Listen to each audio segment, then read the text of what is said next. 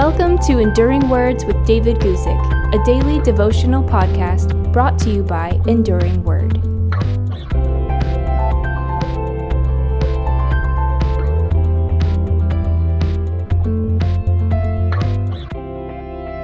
Today, I want to talk to you about an event from the life of Elijah and how God spoke to him in a gentle whisper.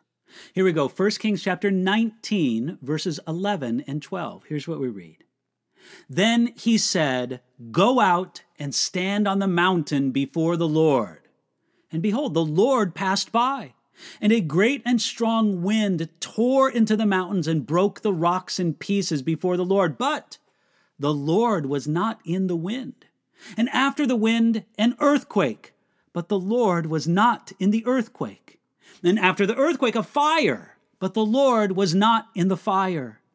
And after the fire, a still, small voice. God led the discouraged prophet Elijah to a lonely mountain in the middle of the dry wilderness.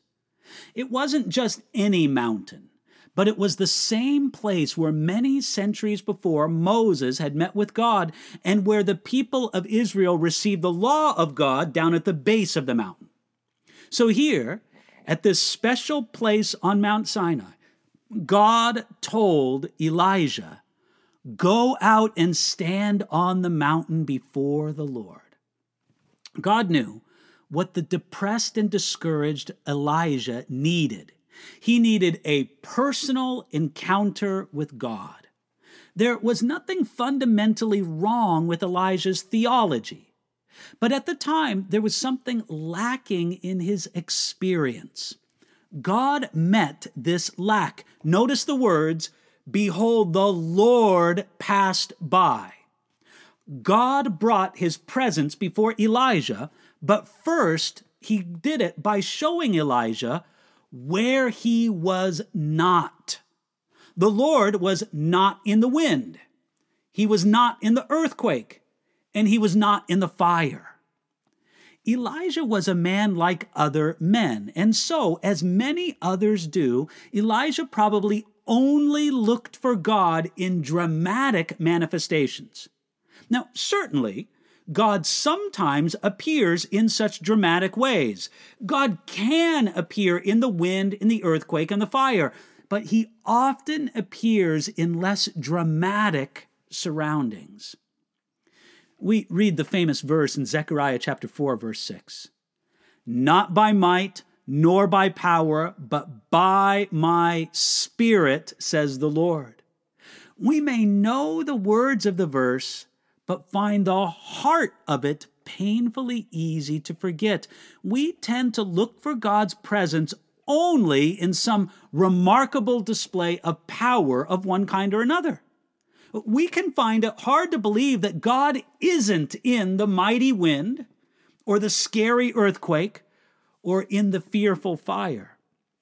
God used this remarkable event in the life of Elijah to reinforce that principle of Zechariah 4:6, "Not by might, nor by power, but by my Spirit, says the Lord." Now, after the wind and the earthquake and the fire had all passed, after all of that was a still, small voice. One commentator I read called the still, small voice a gentle whisper. This final phenomenon was a marked contrast to the previous manifestations. God actually met Elijah in the quiet whisper of a voice, instead of in the earth-shaking phenomenon that all went before. Charles Spurgeon described this setting very well. He said this, quote, "And now the thunder ceased, the lightning was gone, and the earth was still, and the wind was hushed, and there was a dead calm, and out of the midst of the still air there came what the Hebrew calls a voice of gentle silence, as if the silence had become audible. There is nothing more terrible than an awful stillness after a dread uproar." There was a deep truth in this message for both Elijah and for us. Elijah perhaps thought that this dramatic display of power at Mount Carmel, back in 1 Kings chapter 18, would turn the nation around. Or perhaps that he thought that the radical display of God's judgment against the priests of Baal following the vindication at Mount Carmel would change the hearts of the nation. Neither of these worked. This example is important for Christian ministers, especially preachers today. It shows that displays of power and preaching God's anger don't necessarily change human hearts. Instead, the still small voice of God speaking to the human heart is actually more powerful than outward displays of power or displays of God's judgment. Elijah's success at Mount Carmel faded quickly, and it made him think that his whole life as a prophet had been a waste and that he had made no real impact on the people of God. Yet, he had looked at the facts through the gray-colored glasses of unbelief, and he allowed his imagination to hold more power than the facts before him. God assured Elijah that there were, in fact, 7,000 people who were still faithful to God remaining in Israel. The revelation of this godly remnant did more than encourage Elijah that he was not alone. It assured him that his more quiet ministry of preaching and encouraging had borne much more fruit than the discouraged prophet had dared believe.